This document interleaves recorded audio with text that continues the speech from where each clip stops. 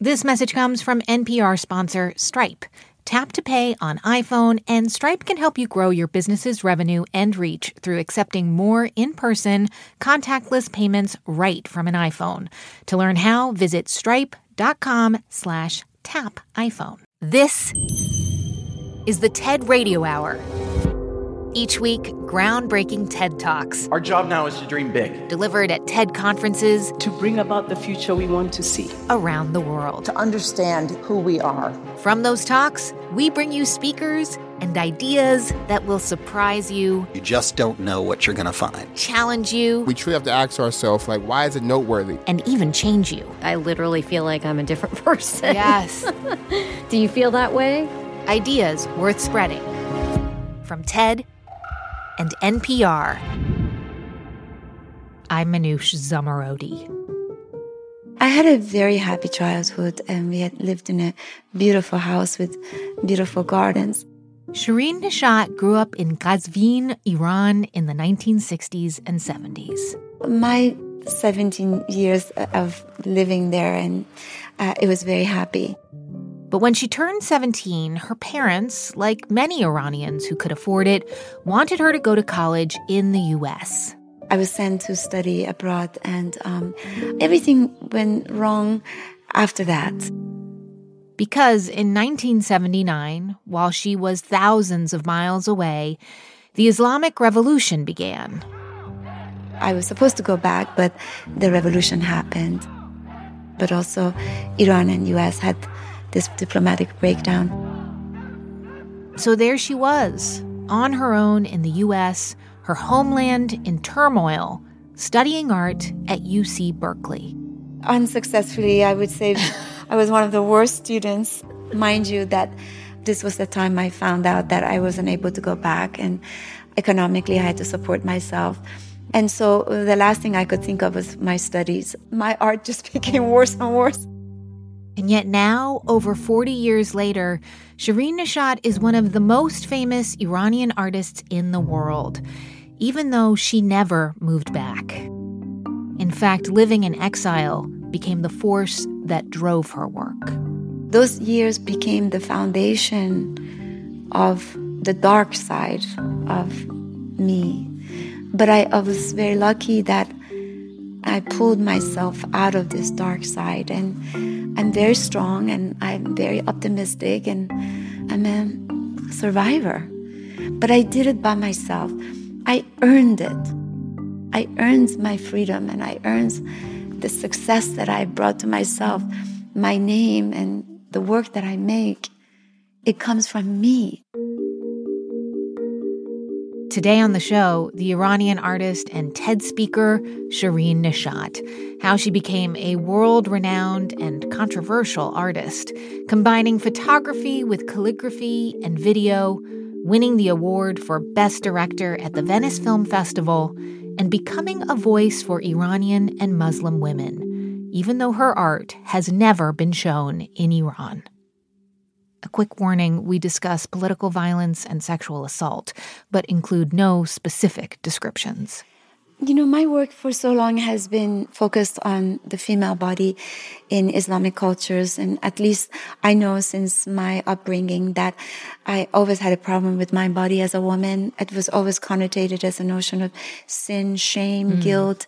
We repressed all sense of desire, temptation. But the other thing I've been very interested in is how the female body has been a contested space for political, religious, and ideological rhetorics. And the female body is like a very potent, very controversial and problematic issue in my culture in Iran.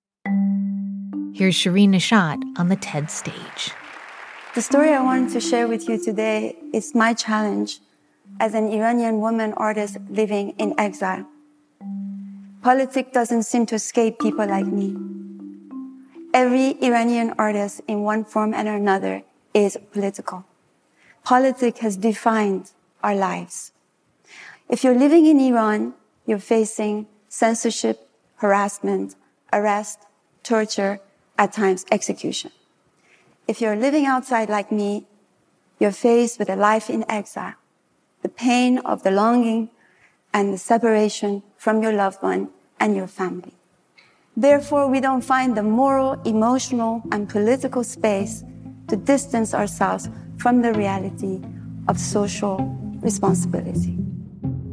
For several days now, protests have spread in Iran. Police have violently broken up some of them. Here's the message. In September 2022, the death of 22-year-old Mahsa Amini sparked a wave of protests in Iran.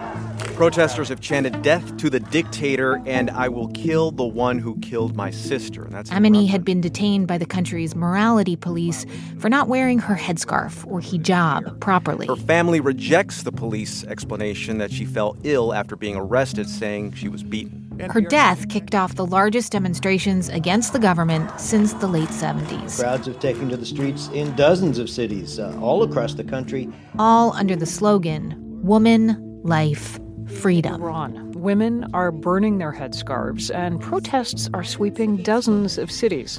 People have had enough. Women have had enough.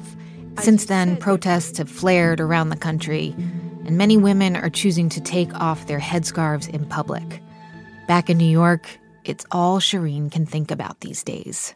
I think that for almost all of us Iranians, life hasn't been the same since the day that Mahsa Amini was killed. It awakened a certain feeling, which was a mix of emotions. Immediate anxiety about innocent young woman being murdered for a simple reason of flawed hijab, but also that all instigated a whole movement that brought a lot of hope and excitement for possibility of change that for the most of us, I think we didn't anticipate.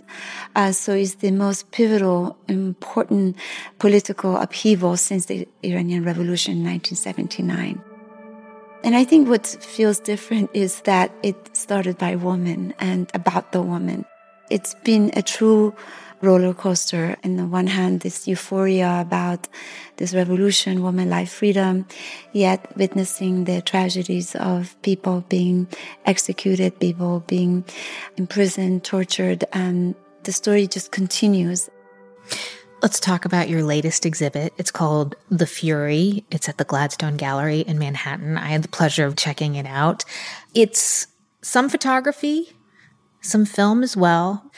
As a viewer, you walk into this enormous dark room, and on one side is one screen that begins by showing her, the young woman, dancing sort of seductively. And then you look over to the other screen that's directly across from it, massive, massive, enormous screens, and you see a man watching her dance, and he's clearly in a military uniform.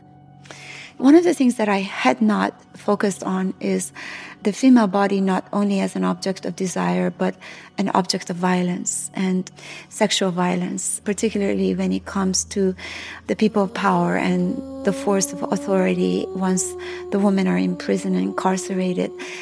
So for me, this was always a very big issue. And this video, although it looks like and feels like it's made about the current issues in Iran, but I made this video 6 months before. And so the story of The Fury evolves around a woman who is free in the U.S., but is unable to disconnect from the trauma of what happened to her in Iran. I would say that she has reached a point of madness where she's unable to connect to the reality where she is. So it's all about what happens when a woman is sexually assaulted, that it never becomes whole again. There's also another room where you have portraits of women. Some of them are done in a style that we've seen you do before, which is large, black and white. And then as you step closer to the woman's face, you see that very small script is written over it in Farsi.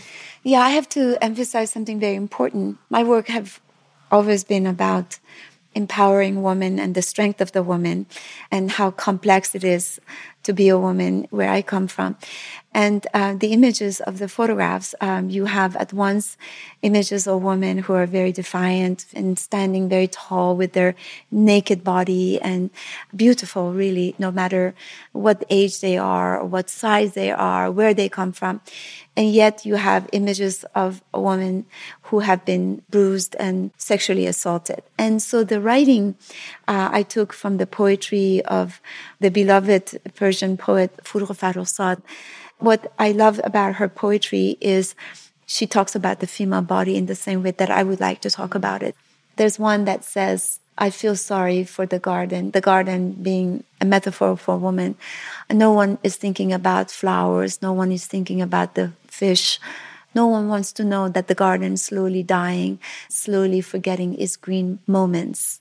Her poetry has been ingrained in me since I became an artist, and the way in which she uses analogy of nature with women and women's bodies and their needs and their relationship living in very oppressive society, whether it's due to traditional or religious rules. But this exhibit is different, right? Because it's not just Iranian women who you're photographing. That's right, yeah. And this is the first time you've showed women nude as well. Yes, yes. Does it mark a sort of passage for you? You know, I have lived outside of Iran for so long, and I decided that I need to turn my lens into this country where I've immigrated for the longest time. But also that my subjects are truly so universal. And I think this chapter of my work is really come outside of Iran, you know, specifically. And as long as I'm Iranian, the work would be Iranian. There are some people who have criticized that you make political statements about Iran in your work, but you have the luxury of doing it from the safety of living in the U.S.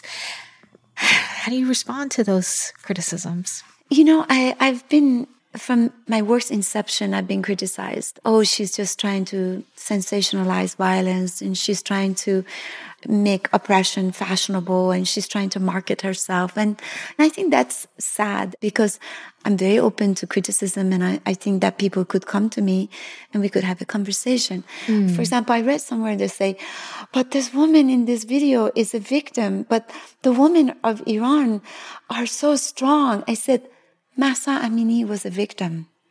The women who are raped are victim. There's no denying the fact that we are protesting because the women have been victimized. And I cannot apologize for who I am, you know. In the last weeks, there's been a lot of attacks on activists or people who have been vocal. And there have been, in my case, people have been very aggressive in the social media.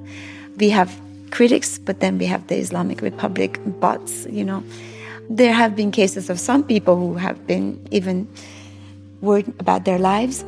And these are very kind of volatile territories, very scary. In a minute, the first time Shireen Nishat visited Iran after the Islamic Revolution, and how the shock she felt radically changed her approach to art. I'm Manoush Zomorodi, and you're listening to the TED Radio Hour from NPR. Stay with us.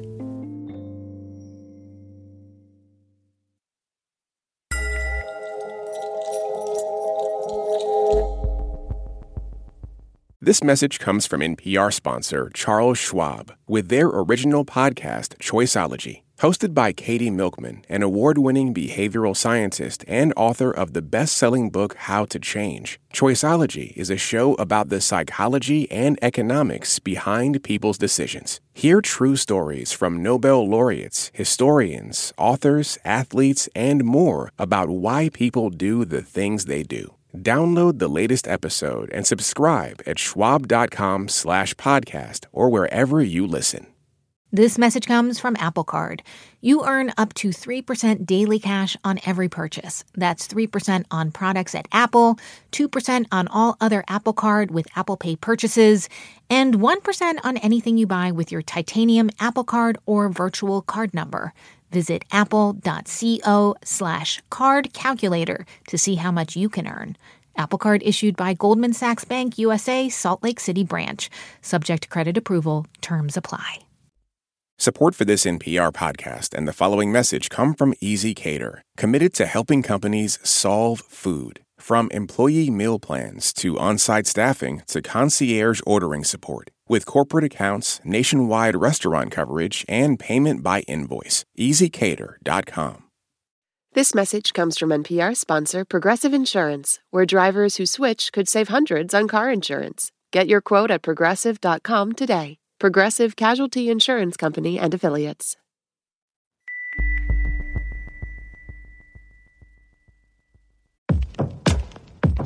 What does it mean to be Black in America? In NPR's Black Stories, Black Truths, a collection of stories as varied, nuanced, and dynamic as the Black experience, you'll hear it means everything. Search NPR Black Stories, Black Truths wherever you get your podcasts. Folks, before we get back to the show, I want to tell you about a new TED Radio Hour Plus episode coming out next week. It's more with an amazing guy named David Senge, who is a pioneer in designing prosthetic legs to be more comfortable. And the story of why he decided to try and solve this problem, well, it's incredibly personal, but it also explains a lot about the history of Sierra Leone. It is fascinating stuff. It's never been on the show before, and it's coming next week to Plus listeners. Get these episodes and all our shows sponsor-free when you sign up at plus.npr.org or right in the Apple Podcasts app. It's the TED Radio Hour from NPR. I'm Manoush Zomorodi. On the show today, the artist in exile. We're spending the hour with the Iranian artist Shireen Nishat. Since the 80s, Shireen has lived in New York City, and I went to visit her at her home in Brooklyn, where she also has her studio. Just a note, we do mention violence that took place during the Iranian Revolution. So let's talk about how you got to be sitting here in Brooklyn with an art studio and a family. What was your childhood like? I mean, part of me wants to think that you were surrounded by art. Was that the case? Absolutely the opposite. I grew up a middle class, very progressive family, somewhat religious, not very religious, in a small city, Qazvin, which is, I would say, the third most religious city in Iran. My father was a physician and my mother was a housewife. And I had a very happy childhood, and we had lived in a beautiful house with beautiful gardens. So my 17 years of living there, and it was very happy. Everything went wrong after that, when I was sent to study abroad, like many Iranian families send their children abroad. When you came to the U.S., did you think like, oh, I'm just a visitor here, I'm going to get a college education, and then I'll take that with me back home? I actually didn't want to come here. My father more or less forced me to come because he really believed in education. He wanted his daughters as well to be educated. But what was unexpected was that I was supposed to go back, but the revolution happened. The Shah of Iran is facing what is being called his most serious crisis. 3,000 students ran through the narrow, winding streets of Tehran's Grand Bazaar, shouting death to the Shah. But government I was separated from the family for 11 years because of the revolution, but also Iran and U.S. had this breakdown, the diplomatic breakdown. So there is this very dark few years of my young adulthood that it was like a carpet pulled under my feet, and I involuntarily find myself in a foreign country that I never wanted to come to anyway. So 1979, the revolution is happening. Yeah. What do you remember of that time? Because, I mean, I was a child, and I just remember the television was on all the time. Protesting Iranian students are occupying the American embassy in Tehran. I'd never really thought about being Iranian before, but suddenly it was all I could think about. I can only imagine what it was like for you. I remember the days that the hostages were taken and they were counting days. Of the American hostages held in the U.S. Embassy now for 58 days. You know, as a student in UC Berkeley, there was a huge anti-Iranian student sentiments. And so I felt a lot of pressure that people really disliked me because I was Iranian. And I was very young. And I was pretty horrified because the relationship had ended with Iran. The United States of America is breaking diplomatic relations with the government of Iran. And basically, the television was on all the time. And soon there was no mail exchange between Iran and U.S. Then the phone was very episodic. And the news in the U.S. was all against Iran. And it was a very violent time in Iran. They were also executing all the pro-Shah. They were very bloody revolution. 8 more officials prominent in the Shah's government were brought before a firing squad in Iran today. So what you were inundated with in the news was not only the hostages that were taken and the Americans hating Iranians, but also what was happening in Iran. And that euphoric revolution ended up being super bloody, super violent. Basically, they hijacked the revolution. Now we know. Khomeini came with the help of all these very hopeful students and forward-thinking young people, and basically he executed many of them and put them in prison, and he took over. The country became religious, and everybody started to flee. So there was this feeling of anxiety and horror, and then the war with Iraq to top everything over. They were bombing Iran. So I was horrified with A, not being able to hear from my family, B, feeling alienated with my own status as an Iranian, and not being able to go home and not to have support, but also this huge antagonism against Iranians. And I was just shrinking and shrinking. All I remember that I started to have to see a therapist because I started to become anorexic, and I couldn't eat. I was just full of anxiety. So those years for me were really hard years. You must have been so lonely. It was, and also I felt bad because I never wanted to come to this country. So I became angry. So, a lot of time when people look at my work, they don't really understand where the melancholy comes from. It's hard to explain the emotions of being an outcast, being cornered, being always an outsider.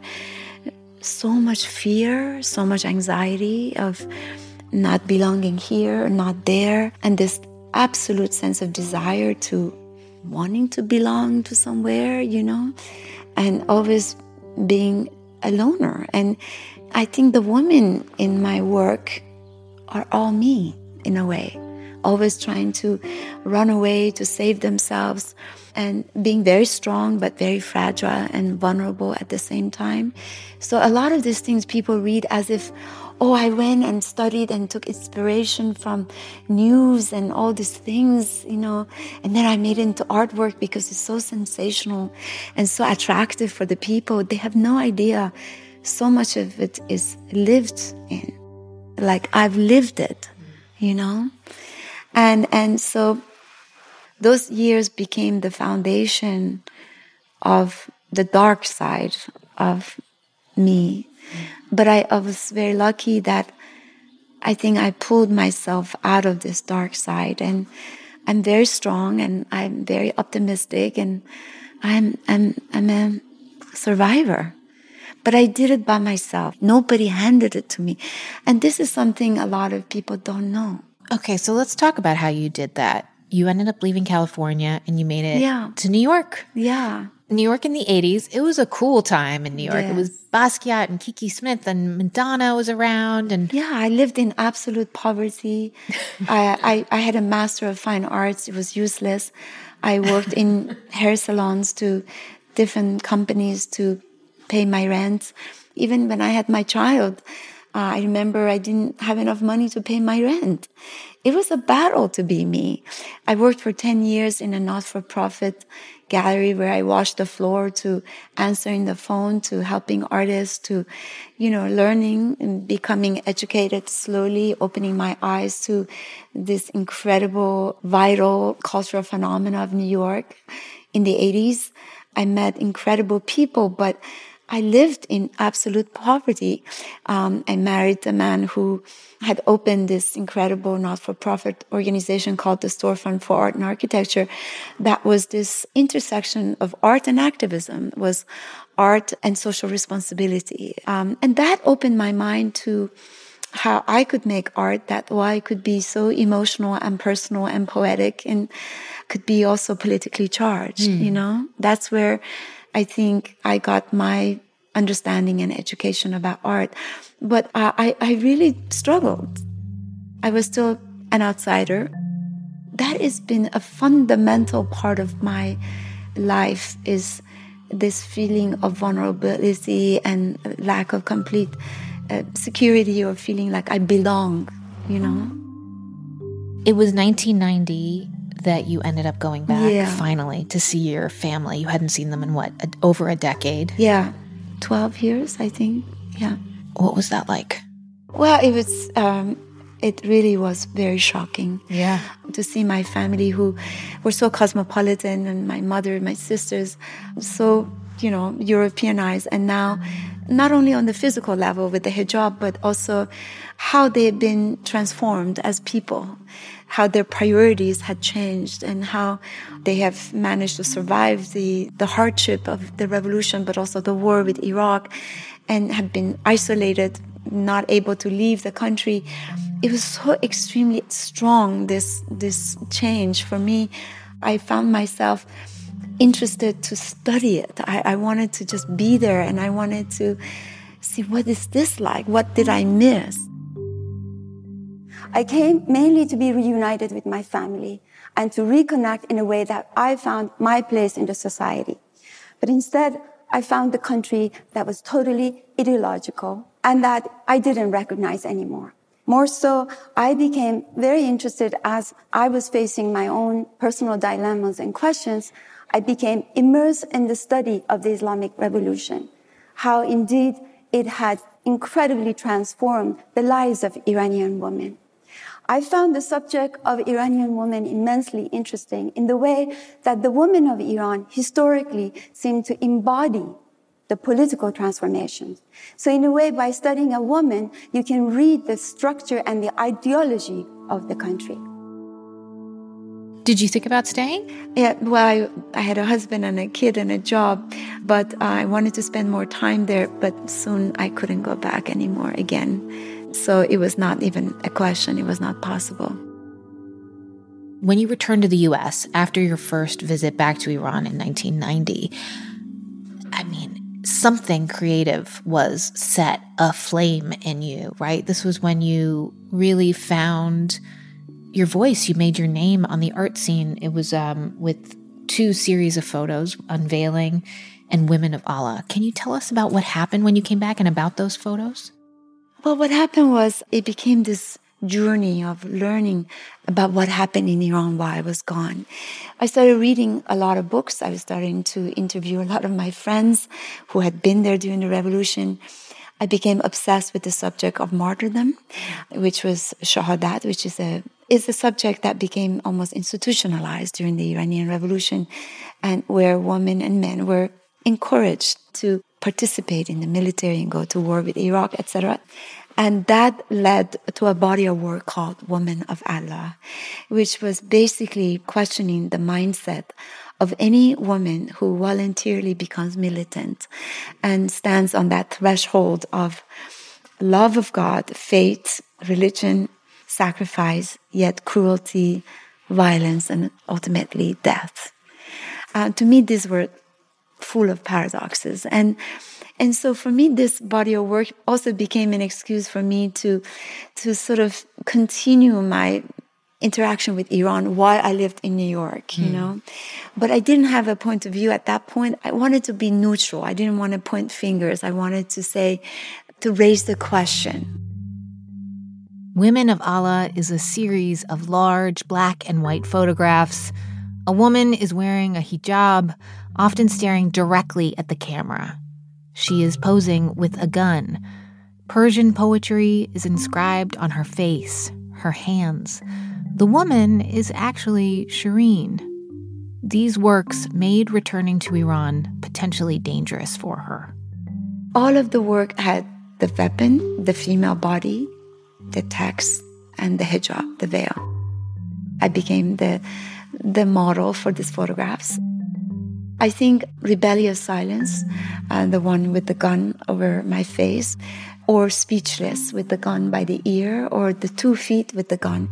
There was something absolutely erotic and sensual and very beautiful, I could say, and yet extremely disturbing and dark and violent. And that's where I wanted the work to be.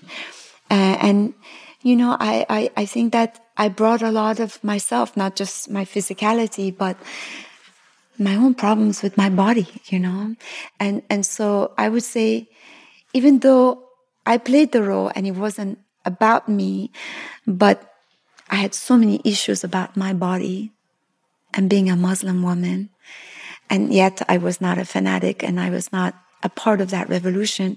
So it became a kind of a convergence, a culmination of the issues that I had as an Iranian woman and the issues that was not at all about me. And it became a kind of a research, I mean, that series of photographs made you pretty famous in the art world. Were you surprised at the response? I was. Also, I became attacked very quickly. I became attacked by the Iranian government and many people who accused me of supporting the Islamic Revolution and the mandates of this regime. And many of the Western critics they thought that I was doing this to bring attention to myself. So I wouldn't say success in a good way necessarily, as it continues to be, but controversial, I would say. It became, I think, the better way of explaining it. You started making videos and these double-screen projections in the late 90s. And in 1998, you created a 2-video installation called Turbulent. It shows a male and a female singer performing on separate screens. The male is in front of a packed audience. The woman is performing to no one. And this won the first international prize at the Venice Biennale. Did winning at Venice change your life? Yeah, first of all, I have to explain that Turbulent was my first serious move away from photography to a moving picture, mainly because I felt with photographs, they became so overly politically charged that it was impossible for the audience to distance their own political views about the subjects from the work. But with the video, you could use music, and there was acting involved, there was production design, there was a whole new departure for me. You're smiling while you talk about this. Mind you, at Turbulent, I met my current husband, who was sitting in the other room, who was the singer of Turbulent, Shoja Azari. So for me, it was, after all those heavy criticisms over the photographs, I just turned my back against my own signature work and I reinvented myself. And what ultimately Turbulent is about is exactly what we're talking about today, is the rebellion and the strength of the woman to protest against a system that tries to bring them down and oppresses them, tell them, you're not allowed to sing. And so he is singing to a theater full of audience.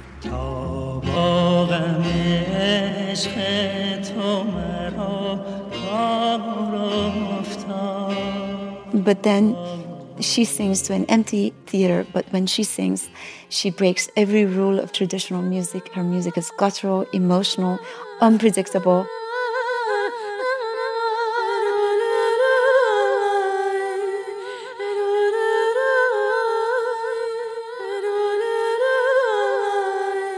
It is absolutely stunning and powerful, far more victorious than the man.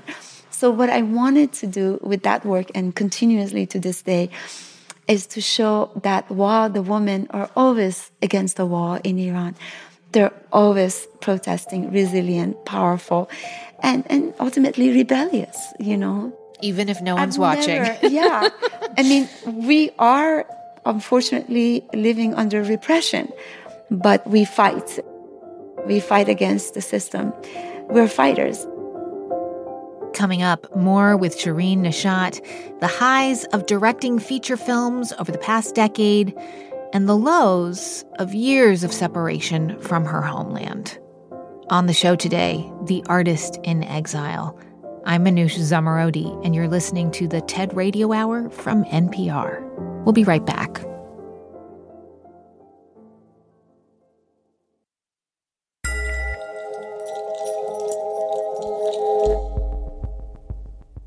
Support for NPR and the following message come from State Farm. As a State Farm agent and agency owner, Lakeisha Gaines understands the support small businesses need. Every day, we get the privilege of helping people to recover from the unexpected, realize their dreams, and help manage the risk of everyday life. And for small business owners, we help them to think about all the things that are necessary so that they can continue to run their businesses successfully without interruption. As a business owner myself, I first reflect back to the experiences that I have. So we look at their liability, we look at their retirement, we look at the interruption coverage, everything that they need in order to continue to operate efficiently. Talk to your local agent about small business insurance from State Farm. Like a good neighbor, State Farm is there. This message comes from NPR sponsor Mint Mobile. From the gas pump to the grocery store, inflation is everywhere. So Mint Mobile is offering premium wireless starting at just $15 a month. To get your new phone plan for just $15, go to mintmobile.com/switch. This message comes from NPR sponsor Viking, committed to exploring the world in comfort. Journey through the heart of Europe on an elegant Viking longship with thoughtful service, destination-focused dining, and cultural enrichment on board and on shore. And every Viking voyage is all-inclusive, with no children and no casinos. Discover more at Viking.com. The NPR app cuts through the noise, bringing you local, national, and global coverage. No paywalls, no profits, no nonsense. Download it in your app store today. This episode's sponsor is PwC, which offers the following message. A robot may not be coming for your job, but competitors are coming for your market share. PwC pairs the right tech with the right solutions to help you gain a competitive edge, reimagine operations from the cloud, fuel innovation with responsible AI, and detect risks before they become headlines. Human-led and tech-powered, it's all part of the new equation from PwC.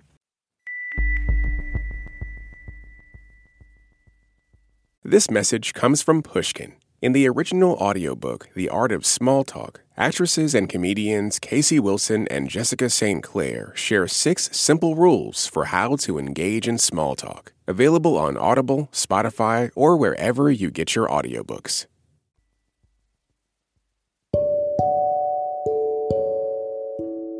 It's the TED Radio Hour from NPR. I'm Manoush Zomorodi. Today on the show, The Artist in Exile. We're spending the hour with Iranian artist and TED speaker Shirin Neshat. In the 90s, Shirin became known for her portraits that challenge stereotypes of Muslim women. Large black and white photographs covered in Persian script. But then she discovered video. And that became my obsession with filmmaking, that, hey, I can tell a story, I can use music, landscape, choreography, sound design, and it just was opening to a whole new world. And there was no way to stop me from then on. In 2009, Shirin made her first feature film and ended up winning the award for Best Director at the Venice Film Festival. Let's talk about your first feature film, Women Without Men. Yeah. It takes place in 1953, a time in Iran when the U.S. and the U.K. helped overthrow the democratically elected leader, Mohammad Mossadegh. Yeah. It's based on a novel by the same name.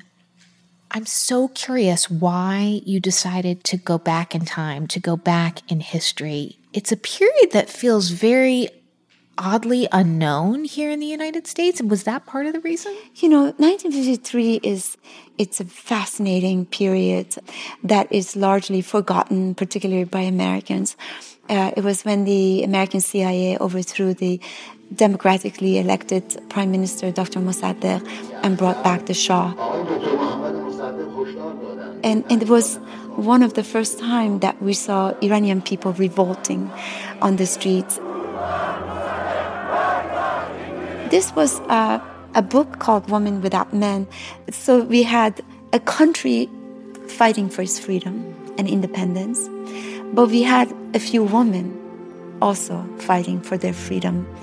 Each one was running away from very distinct personal issues, whether it was traditional oppression or religious issue or whatever. They all ran away from the city of Tehran and gathered together in a garden, in their orchard, and tried to live together independent from the men. So it was this beautiful conceptual strategy of showing how the country of Iran became almost the fifth female character, also looking for an idea of freedom. Again, showing myself that, hey, I could take a risk. I could do something I've never done before. Take your time. Don't worry, you will never make money, but you achieve something, you know? And I'm very proud of it. There's this one scene that I love so much. It's when they are in the garden and, you know, they've gone through so much to get there to be together. And there's just this very mundane moment where one of them has made this beautiful platter of rice and brings it to the table. And they all look beautiful in their dresses and they spoon out big heaping piles of rice. And it's so simple. And it's just women sitting, looking nice for each other and eating. And it's, well, made me hungry as well, I will say. I mean, the allegory is very rich, right? Going back to the garden, to the orchard. Yeah. It reminds me of all the things you've talked about, how you remember your own family's garden and sitting outside and drinking tea. So glad you brought that up because, of course, Woman Without Men is a magic realist novel. But the idea of an orchard, the garden, is a metaphor that repeatedly has prevailed in Iranian mystical traditional literature, and that it is a place both thought of as a place of freedom, but also spiritual transcendence, a place of peace, a place where you can feel secure. And, you know, we're all looking for that space of safety, security, and freedom, I think. We're always fighting to look for that notion of paradise, which unfortunately it's always hard to arrive at. انگار اونچه که همه ما در جستجوش بودیم یافتن شکلی تازه، راهی جدید به سوی رهایی بود. I want to talk about your most recent film, Land of Dreams. Yes. It takes place here in the U.S., and the protagonist is a young Iranian-American woman who works for the Census Bureau, but she doesn't just collect demographic data, she is also collecting people's recollections of their most recent dream. Yeah. It's a satire, though, so talk to me. This feels different. Well, I have to explain first about my obsession about dreams. Dreams are very powerful because when we're dreaming, we always have these references to reality in the way that we recognize places we've been, but nothing is believable. Nothing makes sense, right? But in the movie, the American government has this conspiracy that they like to spy on the people's subconscious. And therefore, they have agents as Census Bureau. Hi, I'm Simin. I work for the Census Bureau. The people who go collecting data, they also ask, what is your last dream? Can you recall your last dream? And they say, that's very strange. They say, oh, that's the government rule. Yeah, it's for your security. So people have to force themselves to remember their last dream. And I love the idea that Simin, just like myself, she's a very kind of crazy Iranian photographer, immigrant, and that she was, going door to door, collecting people's dreams. I dreamed I was laying in my bed. I was sitting here in the living room. There were peacocks. I was stiff as a rock from the waist down. And I heard this very loud noise. Beautiful feathers. All these people. And the lower half of my body was red. So there were two things at play. One was the narrative of this woman who obviously didn't quite fit in within the American culture and American people, but also was not quite an Iranian, as she herself was raised outside. And so she had her own baggage as a person. then we had the country of United States, and particular its treatment of immigrants. And so this is really an immigrant story about America. And it's really a little bit of a story of myself and how I'm always feeling like an outsider, and really my life has been alone in America for many years without the family. And really who I became is because of myself. You've just said that you've always felt like an outsider, but I wonder if part of you live in New York City, you live in a neighborhood that is full of immigrants. Yeah. Do you feel a little more at peace? It's very interesting.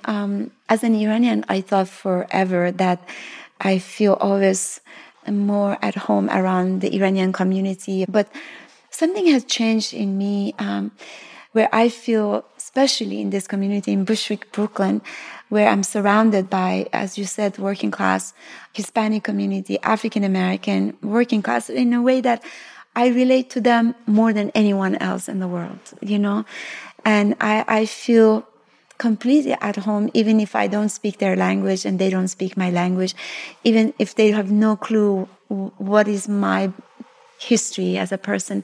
I have no idea their history. And that I feel more at home here probably than possibly if I went back home to Iran. It sounds like in some ways the world that you knew before when you were a child, you almost had to bury it. Like it was gone. Yes. And that must have been very disorienting. And it still is. While we talk about these issues, it makes me think about some of the criticism that have been coming my way ever since the beginning, but especially lately.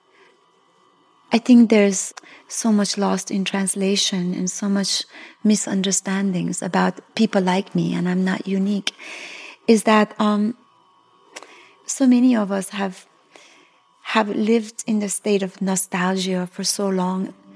It's so painful that we've had to force ourselves to disconnect and not live the rest of our life in this state of memory and nostalgia. I cannot describe. And so I have a 93-year-old mother that I speak with every day, and she's on her very last chapter. And I've always had this dream of finally seeing her, and I know I won't. It's impossible. And it's like those painful, basic, painful thoughts. We just don't allow it because it's too devastating to live with that every day. You just say, and I say to myself after I talk to her, this voice is not going to be there very long. Then how are you going to feel? So I don't want to think about it. So a lot of my work has been about this desire of starting over again, and how is it possible? So I get very angry when people say things like, oh, wow, she hasn't lived in Iran for so long. What does she know? She shouldn't even have the right to talk about Iran. They have no idea the amount of emotions that a person like me and millions of others go through every day. It's very different than theirs. It's not a fresh wound like they have. It's an old wound. But it's still fresh because my mother is living. So a lot of this, what I'm telling you, is informing my work. You gave a TED Talk in 2010, and in it you say, politics don't escape people like you. Oddly enough, an artist such as myself finds herself also in the position of being the voice, the speaker of my people, even if I have indeed no access to my own country. And I guess it makes me wonder, have you ever wished that you could make art that didn't feel so laden with this heaviness, this sadness? It's interesting that we talk about this in 2023, months after Women, Life, Freedom Revolution, that if we ever thought we can escape politics slowly, now it seems like we're back in it even bigger than ever. I don't know. I'm wondering, where's my work going for? Where am I heading? myself psychologically, where is this revolution leading us? Would I go back where I thought I will never be able to go back? Would it be possible for me to imagine returning to Iran? Then what would that mean for my work? Would it stop being political? The course of my life has always informed my work. Would the drastic change of my life change my art altogether? Would I be making artwork about flowers and jungles? And I don't know. What would I have no idea. You know why? Because I don't know where my life is heading to. The uncertainty of my work, it's all tied to politics. And I think that for a lot of artists, it's a choice, you know. But there's some people whose life and work is inseparable, and therefore they're not in total command of separating them. You have been using the term political art, not activist art. Yes, exactly. Can you spell out how you see the distinction? I'm so glad you bring this up because, especially this last few months, I really had to battle with this differentiation between where I draw the line between being an artist and being an activist. I always say being an activist, you have to distinguish between what is right and what is wrong. Being an artist is you let the audience decide that. You don't tell them what is right and wrong. I'm very good at raising questions, not providing any answers. And those questions are always relate to women, very much relate to issue of oppression, religion, and really the question of freedom and what that means.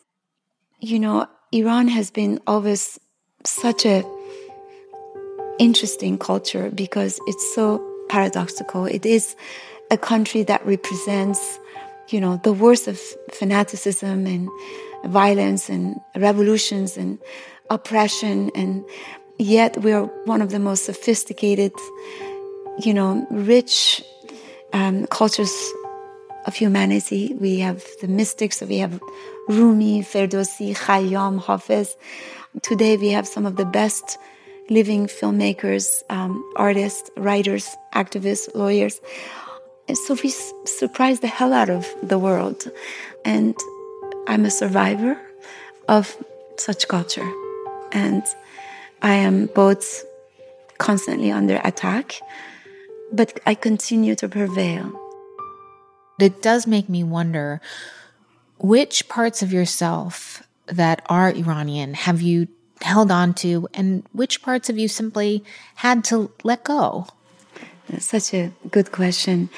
I feel that emotionally, I'm still so Iranian. I can cry within few seconds of hearing certain Persian music. It just works instantly. You know, I think that my very foundation is very Iranian, but my character is very American in terms of my sense of independence and the stubbornness in the way that I would never be able to let go of that sense of self-control and independence. But I think that the melancholy and the sense of poetry that you see in my work is deeply ingrained in the Iranian poetry and Iranian sense of mysticism. And I think this is the way I function in life, is that there is a lot of pessimism and there is a lot of despair in life and there's a lot of dark, disturbing issues. But we have to be survivors. We have to look for resolution. We have to look for the light. And I'm deeply optimistic. I will never, ever make any work that ends on a dark note.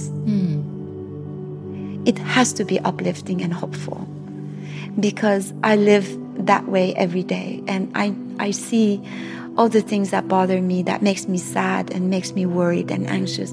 But I look for an idea of resolution and something good ahead. And I think that many women share that with me, and hopefully some men. You've been very gracious and invited us into your home. And Yeah. Shireen Nishat, thank you so much. Thank you. I was really in depth. And thank you so much for listening to our show today. There's a video of my conversation with Shireen Nishat if you want to see the art that we discussed. Go check it out on NPR's YouTube channel at youtube.com/NPR podcasts. This episode was produced by Harsha Nahata with help from Rachel Faulkner-White and Katie Monteleone. It was edited by Sanaz Meshkinpour and me. Our production staff at NPR also includes Andrea Gutierrez, Matthew Cloutier, Fiona Guerin, James Delahousie, and Julia Carney.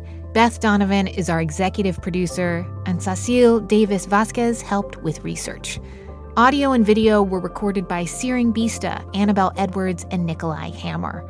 Our audio engineers were Neil Tevalt and Margaret Luthar. Our theme music was written by Ramteen Arablouei. Our partners at TED are Chris Anderson, Colin Helms, Anna Phelan, Michelle Quint, Jimmy Gutierrez, Alejandra Salazar, and Daniela Ballarezo.